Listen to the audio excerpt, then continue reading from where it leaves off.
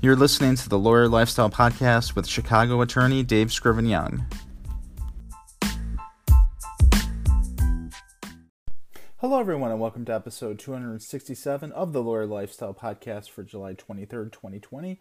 My name is Dave Scriven Young, an attorney from Chicago, Illinois, and I'll be your host. This podcast takes you on a daily journey to discover key principles in the areas of marketing, sales, and leadership for attorneys.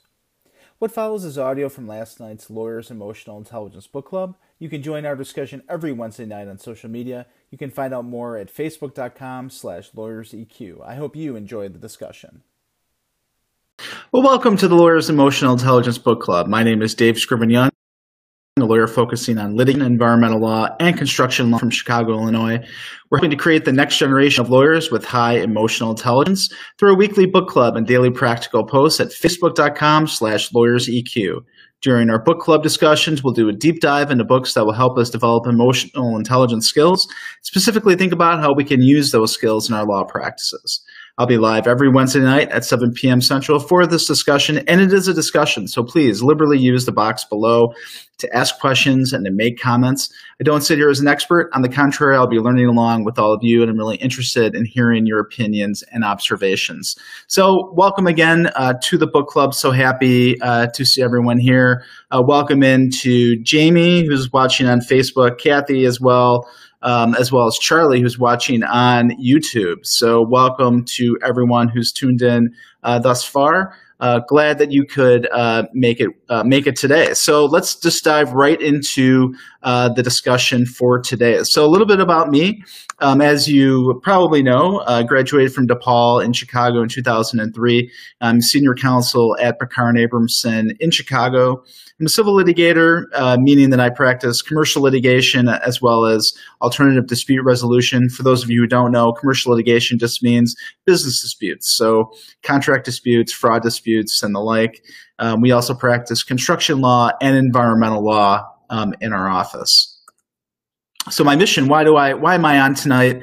Well, I try to identify and share historically correct knowledge and resources, and hopefully in an inspiring and entertaining format in order to help others meet and exceed goals and standards in every area of their lives. So, one of the ways I do that is, of course, through this show, but also through my Lawyer Lifestyle Podcast, where I focus on marketing, sales, and leadership, specifically for attorneys, but I think non-attorneys get a lot of use out of the knowledge that I share there as well. So let's do a sort of a wrap up of the things that we talked about the last few episodes of this video show. We were talking about sort of self-management, and we used the Stress Solution by Dr. Chatterjee as our textbook. And we went through a lot of material, and so just wanted to have sort of a more broad-ranging discussion with folks who are watching as to some of the things that we talked about in the past.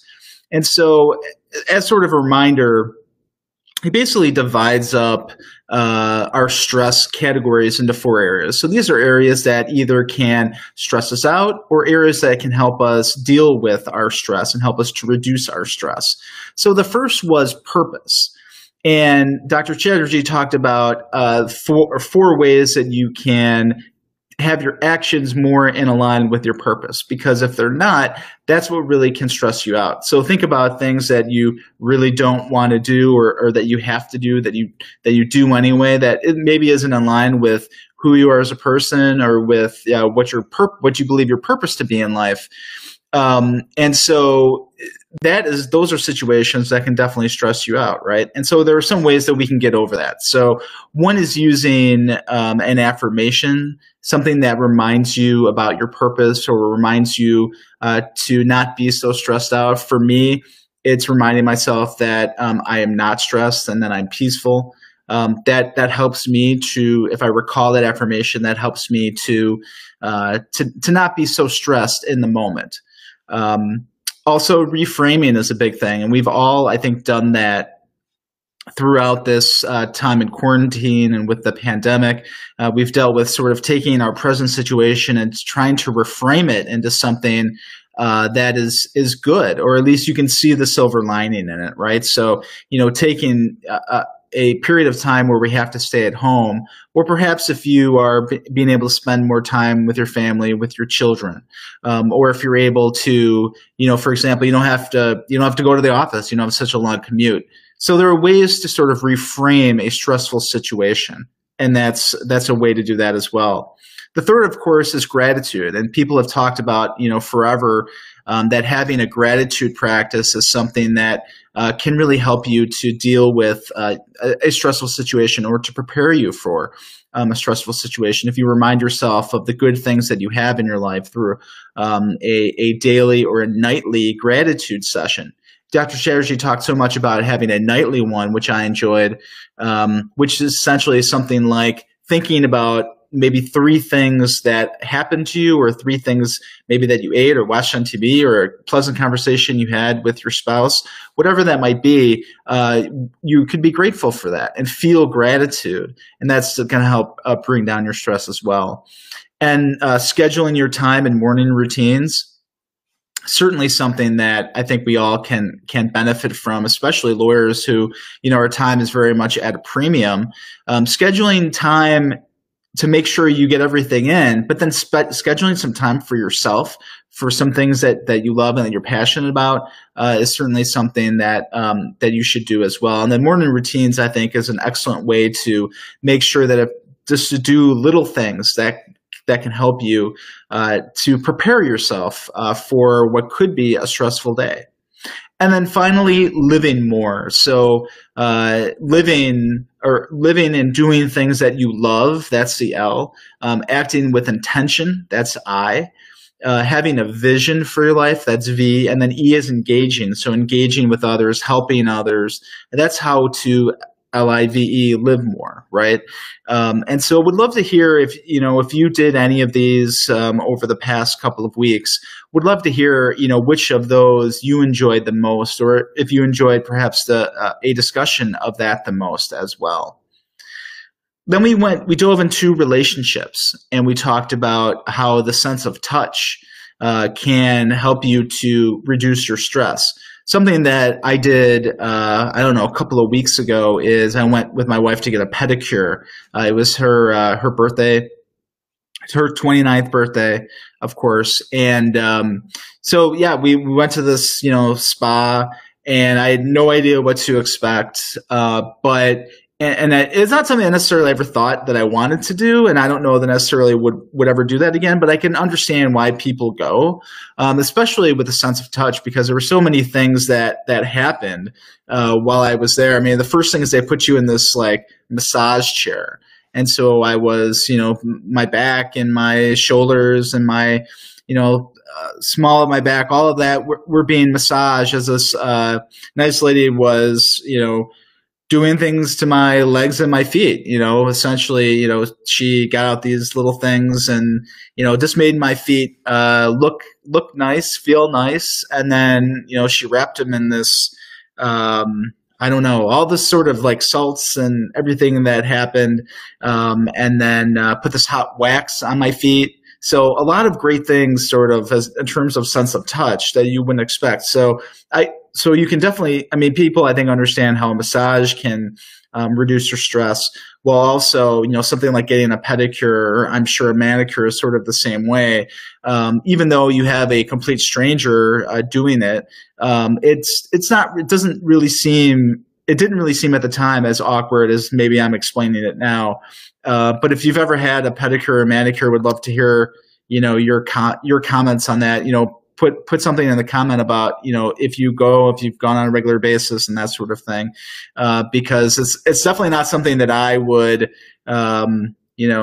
do again intentionally. Not because I didn't enjoy it, but it's just something that I don't know.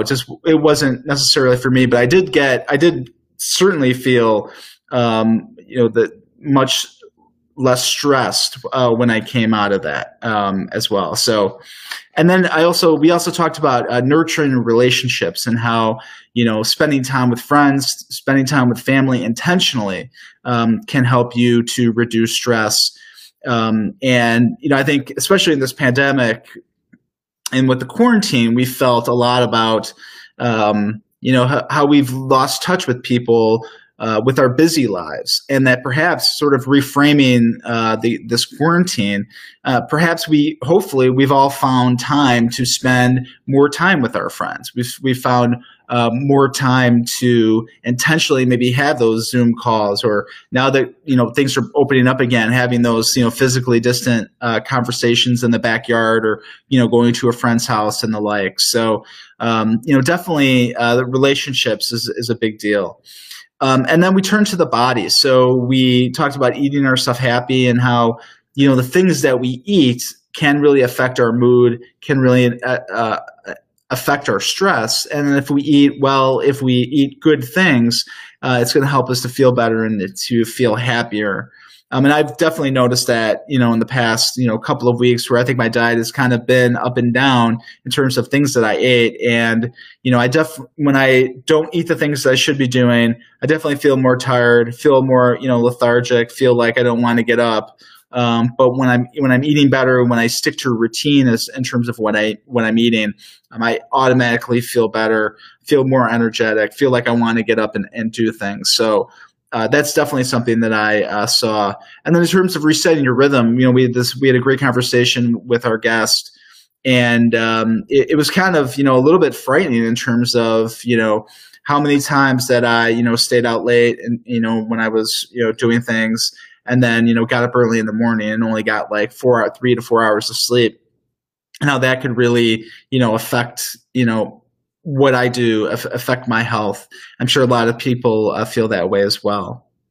We talked about the mind. So in terms of technology overload, and how we can avoid that through really intentional use of our technology, especially our cell phones, especially social media, right? It's so easy. And I know it's weird to talk about, avoiding technology overload on an internet show. But I think there's a good side and a bad side to social media, and sort of the mindless consumption of social media when you really could be doing other things, when you can get your mind off of that, is a good thing from time to time. We had a great discussion about bathing ourselves in nature, in terms of getting outside, doing hiking, and lots of other sort of travel related things. So when places open up again, I intend to get out in nature a little bit more. And then, last time we talked about, taking time to breathe. So practicing meditation, practicing just deep breathing exercises to help us to reduce our stress. And so I guess what I would say, again, in the comments, tell me which one that you found the most interesting, that you found the most impactful.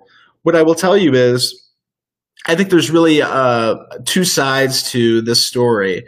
One is, when you're stressed out, you can use any one of these things to help reduce your stress. I think that's definitely true no matter what it is. You can, look at, when you're in a stressful situation and you close that door to your office or your bedroom or wherever you're, doing your work from these days. And you're really stressed out. What are things that you can do to calm yourself down, other than going in the fridge or the pantry, right? Or binging on social media. Lots of things you could do. You could you could go to the refrigerator and maybe eat some fruit or some grapes or something. You could practice gratitude. You could look at your situation and try to reframe it. You could talk to a friend or a family member. You could bathe yourself in nature by just, perhaps going out in the backyard, or even just looking at a picture on your cell phone. I mean, while I was doing work only a couple of days ago, I turned on some soft music with some nature sounds in the background, some birds chirping, waterfalls, that sort of thing. And I really saw my tension and my stress go down just from doing that, because I was very stressed out, and then I kind of brought myself down a little bit. So I think any of these items I think could be really helpful. But I think there's another side, which is you could really help yourself prepare for your day. Right. I think all of us are looking for kind of that edge, that thing is going to help us sort of put us over and above our competition, whether that's, in our law firms or or wherever we are in life. And I think a lot of these practices are good for us because they sort of prime us and get us ready for a stressful situation. Because, you know, as I sort of think about my life and think about, you know, the things that I've done, you know, really, you can't really make progress without some stress, right? If you want to totally get yourself away from stress, I don't think you're not gonna do a lot in life, right? I mean, I think you can still have a fulfilling life, but I don't think you're going to do the kind of things that you want to do. And I think, you know, if you're watching this and you're a lawyer, you became a lawyer because you wanted to help people, because you wanted to, you know, get people out of situations. You wanted to help them with an estate plan or with a divorce or whatever. All of that comes with stress. And so all of these things can help us to prepare us to get into those stressful situations. And then once we're done with that stressful situation, can help bring us down. So I think there's a lot of different ways to look at these things. You know, one of that great examples is just the sleep category, because so many ways that, you know, we know that the lack of sleep can hurt us, but alternatively, an abundance of sleep, a good quantity and quality of sleep can really help us to move ourselves forward and to get ready for the day, right? If we don't get enough sleep, we're blurry-eyed, we're not in great health, and maybe we walk into a courtroom and you know, or you know, whatever we're doing that day, walking to a courtroom, having a phone conversation, you know, doing something by Zoom, whatever we're doing, is going to be a little bit stressful. And so coming into that with a restful presence and a good demeanor, happy demeanor, is always going to be better than walking in, you know, blurry-eyed and tired, right? So lots of ways to sort of think about stress and the ways that we can reduce our stress as well. So we're going to be talking about something new today. We're going to be talking about a new emotional intelligence skill, and that is going to be, how do I stop brushing people off when something is bothering me? And so this topic comes from the Emotional Intelligence 2.0 book, which is a great book. And I think, as I mentioned, when we very first started this video cast, this book club, it started with the idea that, perhaps law school does not teach us all of the skills that we need to know. And I think that's a given. But I think most people think about, like business development skills, which I think this can definitely be a part of. It helps with that. But to me, it's more of the soft skills in terms of emotional skills that they don't teach, right? And so we started off by talking about change and how, a lot of lawyers, me included, are resistant to change. And so that was one of the emotional intelligence skills we worked on. For the last few weeks, we've been talking about stress and how to work through how to reduce our stress, right? And so that's what we talked about that. And today we're going to be talking about a new skill. So again, what I would recommend is, if you haven't yet, go out and buy Emotional Intelligence 2.0. I don't get any, profits, residuals. I'm not an affiliate or anything like that. But what you want to do is take the test that's included in the book, and it will show you. Once you take the test, it'll show you, where your emotional intelligence is high and which you really need to work on. And those are the ones that you want to go through in the book and really work on. And so what I do on this book club is, I took the test, and, those are the top 3 skills that I needed to work on.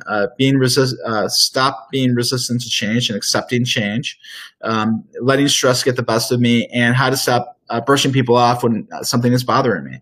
Now, I think all of these skills are things that we all need to work on. But these are the ones specifically that most interested me, because, these are the ones that I wanted to work on. So let's dive into our conversation about this new emotional intelligence skill. And of course, this comes up, I think, all the time, right?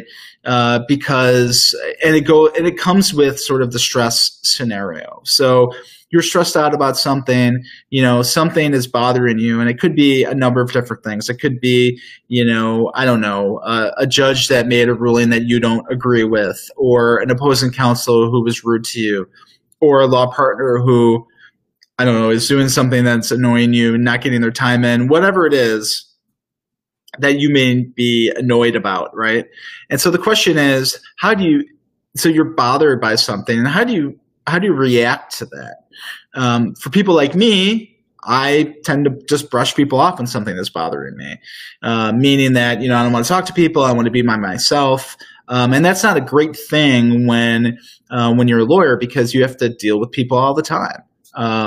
You have to deal with your clients. You have to deal with judges, opposing counsel, your own, partners, your spouse, your family, your friends, everybody.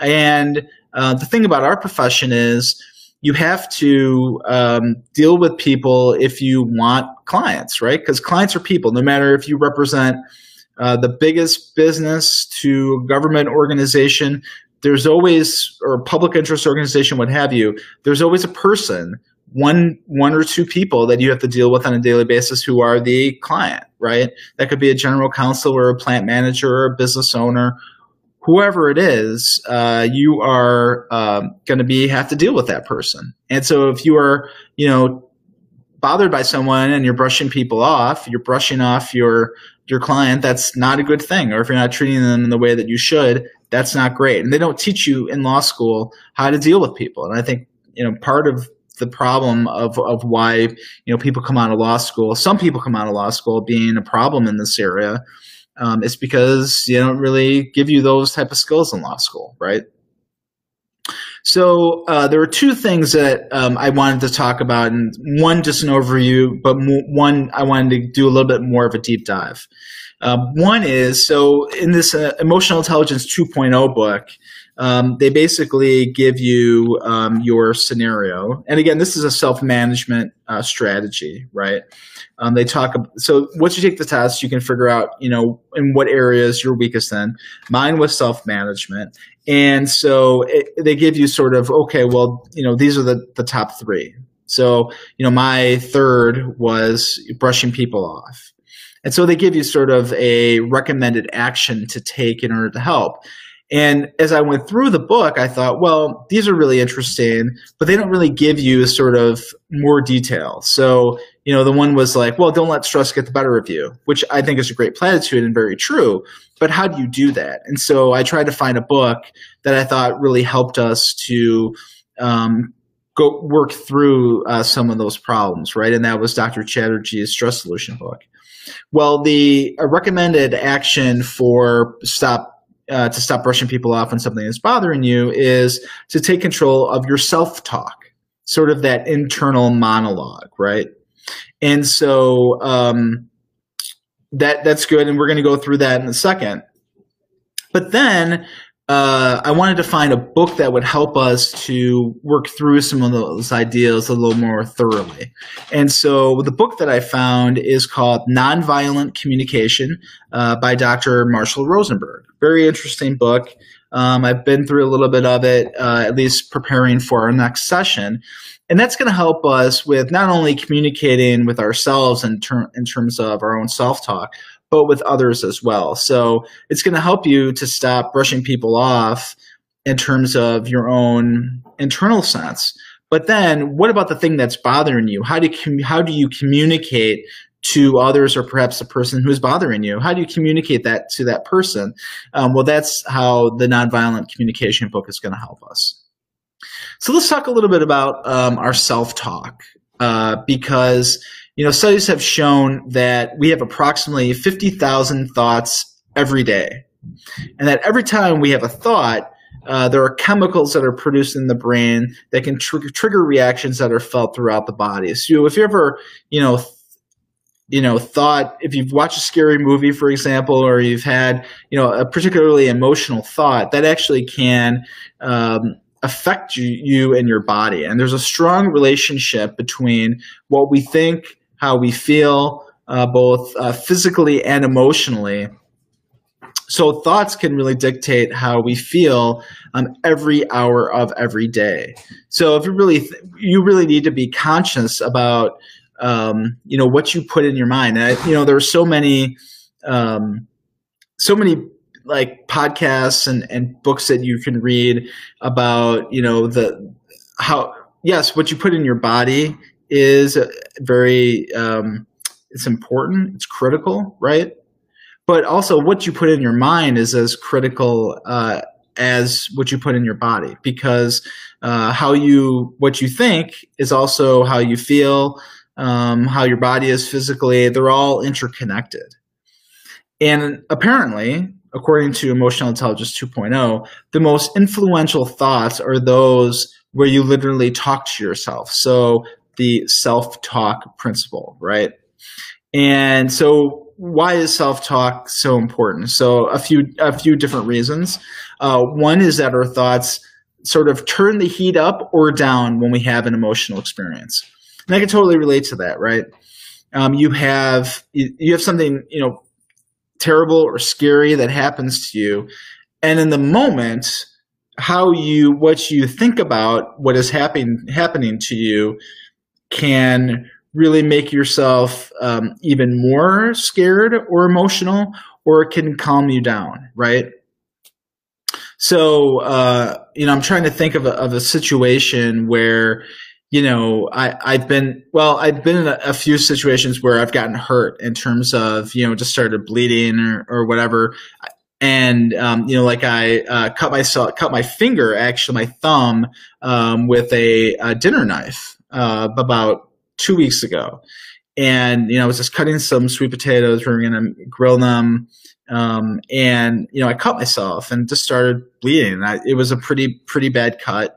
And so in that moment, if I would have, freaked out, if I would have allowed myself to sort of get, to think about, oh my gosh, did I really hurt myself? Am I going to have to get stitches? Am I going to have to go to the hospital? All of this stuff. It would have really intensified the emotional experience. But then, thinking about it sort of rationally, that, okay, I just need to take this sort of like one step at a time. So I need to go upstairs. I need to, clean it with some water. I need to see if I could stop it with a Band-Aid. Do we have Band-Aids? So all of these things went through my mind, but sort of in a very logical way. And so I was able to keep myself from sort of going over the edge by being more logical and thinking about sort of the very next step that I need to do. And so, yeah, in that moment, my thoughts, turn down that emotional experience, but it can go obviously the other way as well. So if you take control of your self-talk, you can also keep yourself focused on the right things and manage your emotions more effectively. And that's a perfect example of what I just said, in that, I had to keep myself focused on the right thing, which is, number one, I have to, close this wound, this cut I had on my finger, instead of just standing here and worrying about it and bleeding all over the place. Let's just go and just get it done. Just focus on the right things instead of focusing on, oh my gosh, I can't believe that happened. I'm so dumb. I can't believe I just cut myself. I ruined dinner. What all the emotions and thoughts that I could have had. I was able to sort of just control myself and bring myself down a little bit and just go and do the thing I had to do to focus on the next right thing. So positive self-talk can obviously help us throughout our day, but negative self-talk can hurt us. So it damages our ability to self-manage. So if you don't believe in yourself, if you have self-talk that's demeaning to yourself, that hurts yourself, well, you're not going to be able to manage yourself in any particular way. You're not going to be able to self-manage, right? It's really unrealistic and self-defeating. Again, you're not going to believe in yourself if you have a negative self-talk. And it can send you in a downward emotional spiral. So it could really take yourself from a position where, you're kind of even keel, where you're, able to help yourself. And then you just go down and you just get all down on yourself and you go into this downward emotional spiral.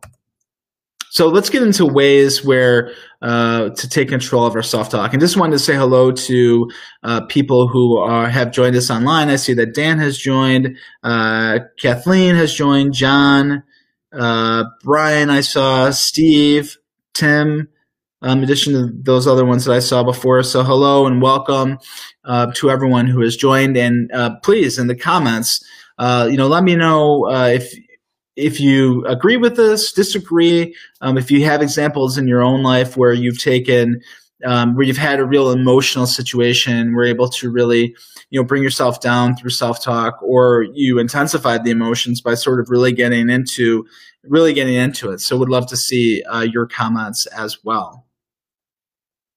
So the first way to take control of your self-talk is by turning the, I always or I never discussions into, just this time or sometimes statements. So, let's just say, you make a mistake, at the office, and perhaps you made a typo in a brief. Let's just keep it real easy. Made a typo in a brief. And, when you see that, perhaps, typos happen, right? But I think people get very perfectionist, very anal, and they might say, well, I always make mistakes in my briefs, or, I never am able to catch everything.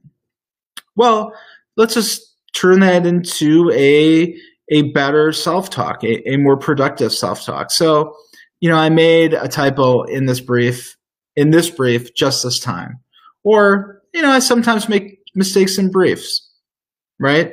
You can just see the difference between the two. The first one is you're taking it completely overboard. You're taking one situation, you make it into your whole life, where the other situation is something happened, right? Something happened, it happened this time, and then you move on. So, so you remind yourself by doing that your actions are unique to the situation in front of you, no matter how often you think you mess up. And we think, we all think we're so smart that we're able to recognize patterns in our own behavior, right? And so when we say that, well, I made a typo, I always make typos, I always make mistakes. Well, that's not true. There are plenty of things that you've written over time. You've written emails, you've written letters, you've written briefs probably that have not, did not have a typo. So it's just this time or sometimes, right? It's unique to the situation in front of you.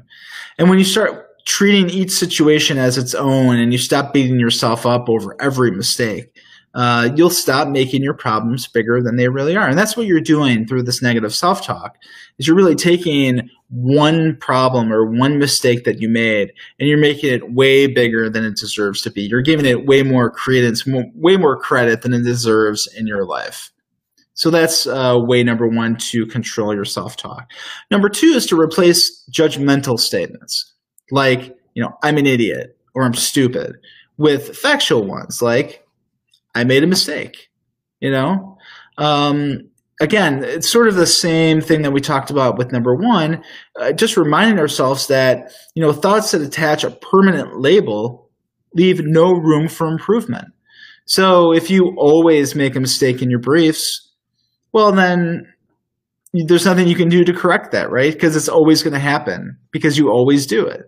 When that's not true, right? And you can improve your briefs by spell checking, by editing them, by have someone else look at them. So lots of ways that you can prevent that from happening again, and using your factual statements that are objective, situational, and it helps you to focus on what you can change. So if you think about it, just like, oh, I made a mistake, how can I stop that from happening again? There are lots of ways to do that. I could have, my partner down the hall or just an email away. I could talk to him and say, hey, can you look at this brief? I just want to have another pair of eyes look at it. Or I can, just myself just have one more reading of the brief before I send it off. Maybe I realize, well, I usually read it over a few times. I actually only read it over once this time. That because I was under a deadline or for whatever reason the client needed to see it, and therefore I wasn't able to look at it the usual amount of times that I do, and therefore there was a mistake in the brief, right? So it helps you to focus on what you can change in your behavior. And then finally, you can control your self-talk by accepting responsibility for your actions and no one else's. So I think this is a big thing that a lot of people deal with. So it's one of two things. Either you're not accepting responsibility for your actions, or you're accepting responsibility for someone else's actions. So you think about, that you can't control the actions of other people. So you shouldn't accept responsibility for the actions of other people, right? And so what they say in this Emotional Intelligence 2.0 is that it's really commendable to accept responsibility for yourself and for your own actions, but not when you carry someone else's burden. And so there are lots of things that, you're not responsible for that perhaps a friend or a family member or someone you work with, they're responsible for that, not you. And so if they make a mistake or they do something that annoys you, there's not really anything you can do about it, and you shouldn't take responsibility for someone else's bad act. Likewise, if you're always blaming other people, perhaps it's time to take responsibility for your own part. So if you're blaming someone else for, I don't know, the way that you eat or the way that you work or whatever, like if you're blaming your boss all the time for not having enough work-life balance, or you're blaming your kids for your inability to get a business off the ground, or I don't know, hundreds of other things that you might make excuses for by blaming other people, well, then you just have to turn it on yourself and just say, well, yes, I can't control what they're doing, but I can certainly control what I'm doing. So yeah, maybe my kids are making noise all the time, but that doesn't mean I can't just close the door and work on my business, or a number of other things that I have to do in my life. So just some ways I think for us to think about sort of taking control of our own self-talk and to make it more positive, to look for ways that we can improve as opposed to that negative self-talk, which, says, well, you can't improve any of this. Everything is just set. Everything is negative. And it's because of your self-talk. It's not because of the reality of the situation. The reality of the situation is we can always improve, right? If we want to improve our diet, if we want to improve our work situation, if we want to improve our money situation, our relationship, all of that can be improved. But we have to look for ways to improve it. And one of the ways to do that is by making sure that our self-talk is aligned with positivity, with the ability to improve. Okay, so we're going to wrap up this discussion with just giving a very brief overview of our book for today, which is, or for this upcoming, several segments of this book club, which is Nonviolent Communication by Marshall B. Rosenberg, PhD. We're going to be talking about how we can, it helps us, I think, in two ways. One is going to be helping us with our self-talk, but also with our communication with others. So I think, just starting off with some basic principles is what is meant by nonviolent communication. And what Dr. Rosenberg says, or what he means when he says nonviolent, is sort of our natural state of compassion, which does not use violent words that lead to hurt and pain, whether for others or ourselves. So again, I think when we talk about sort of our negative self-talk, we could do that by using some very violent words that will lead ourselves to hurt and pain, right? But what about sort of others? So how do we react when someone annoys us and it's bothering us? How do we communicate what we need to others so we communicate in a way where we can let that person know what we need. Now, this does not necessarily mean that they're going to go for everything that we say, of course, because we can't control what other people do. But we at least can communicate in a way that puts us in a good position. So what Dr. Rosenberg says is that we want to communicate in a way that reminds us to keep our attention focused on a place where we are more likely to get what we are seeking. And it was so interesting, and we'll talk about this in a couple of weeks when we actually begin this book. But this is not only sort of a frou-frou, oh my gosh, this is nonviolent and all flowers and roses. This is actually a communication method that's been used in high stakes political negotiations. And so I think this is going to be very applicable to what we do as lawyers in terms of how do we communicate with our clients? How do we communicate in an adversarial negotiation or mediation? It's going to help us communicate what we want and need to jurors and to judges and to other courtroom personnel. It's going to help us in negotiations with opposing counsel as well. So I want you to think about this, not always in a friendly frou-frou type of way, but also a very practical way of communicating so that we can get what we want. Because think about it. When people use violent words towards us and intentionally, hurt us with their words, are you more prone to give them what you want? I think the answer is no, right?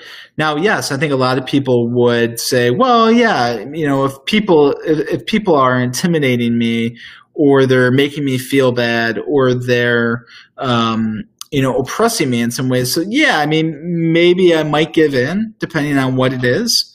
But oftentimes you have a very negative, visceral reaction to what's going on. And so you're less apt to give that person what you want. And so, but if they, and we'll learn this as we go along in this book, but the more that you're able to communicate in this nonviolent way, you're more able to put yourself in a situation where you're able to get what you want from people. Because, I think, what do they say? Like if you give honey, it's sweeter than I don't know what else. There's an end to that phrase. But yeah, so we're going to learn this communication method. It's something that's been used for years in political negotiations, settlement negotiations, something that we're going to be able to learn to improve our practices. So really looking forward to working with all of you online. If you're interested in coming on, so what I did is there is actually a companion workbook that goes along with this book, and it's meant to be something that you can use either by yourself or with a group. So I'm really interested in bringing on sort of a group of people to have a discussion with in terms of, going through the principles, and we're all learning this together. And so hopefully, if you're interested in that, reach out to me. Let me put up my slide with my contact information. Of course, you can reach out to me on social media. I'm at Attorney DSY on most social media channels. I'm on Facebook, Twitter, Instagram, and Twitch on at Attorney DSY, and there's my phone number and email address. If you're interested in coming on and sort of learning these materials live and being part of the discussion, please reach out to me, because I would love to have a group of a smaller group of people just to have this discussion with, as well as discussion with people through the comments. So please reach out to me if you're interested in doing that. Hope you will. So next week we're not going to have a show. We're going to be off. It's been a while since we've had sort of a rest week, and it's again my wife and mine 20th wedding anniversary. So we're very excited about that. We're going out of town. Oh, and finally, someone in the comments says you catch more flies with honey than you do with vinegar. Of course, that's the end of that phrase. Thank you for that. So we're not going to have a show next week. We're going out of town for our anniversary, and actually, next Wednesday is our anniversary. day, so we wouldn't have the show that night anyway. So I thought we would take the week off. We'll hopefully get a good group of folks together who want to participate in this discussion. And then we're going to dive right in on August 5th with Chapter 1 of Nonviolent Communication, and it's called Giving from the Heart. And again, I know it sounds very frou-frou, but I promise you it's going to have practical application to the way that we're going to want to communicate with every person that we deal with in our professional lives. And so we're going to go through the introduction, and then we're going to go through the overview of the components and process of nonviolent communication. So that's what we're going to be doing on August 5th. And I just want to thank all of you for joining today. I know it's a solo show, so sometimes that can be a little boring, but I thought it was important to go through this information to give everyone a context for what we're going to be doing over the next several weeks with this book. So I'm really excited to have this discussion with you over the next few weeks. And just remember, everyone, that emotional intelligence is necessary for all lawyers, and we can learn these skills together. So thank you, everyone, again for joining me, and I will see you on August 5th for a continuation of this book club with nonviolent communication. Take care, everyone. Thank you so much for listening in. If you weren't able to join the live version of the program, that's okay, because there's plenty of ways to join the discussion. You can leave me a voicemail by going to anchor.fm/attorneydsy and hitting that message button. You can leave me a comment for me to play on the show or a question for me to answer. You could also leave me a comment or question on social media. I'm on Twitter, Instagram, and Facebook at AttorneyDSY. I'm also on LinkedIn on my personal profile, so let me know if you have any comments about this episode. Tell me what you think about this podcast, or give me a topic you'd like to hear about. This podcast is on iTunes, Google Play, Stitcher, Pocket Cast, TuneIn, and Anchor, so please be sure to subscribe and rate and review. I also want to invite you to the next session of the Lawyer's Emotional Intelligence Book Club. We're going to be continuing on with Dr. Marshall Rosenberg's book, Nonviolent Communication. The next session will be Wednesday, August 5th at 7 p.m. Central. You can find out more at facebook.com/lawyersEQ.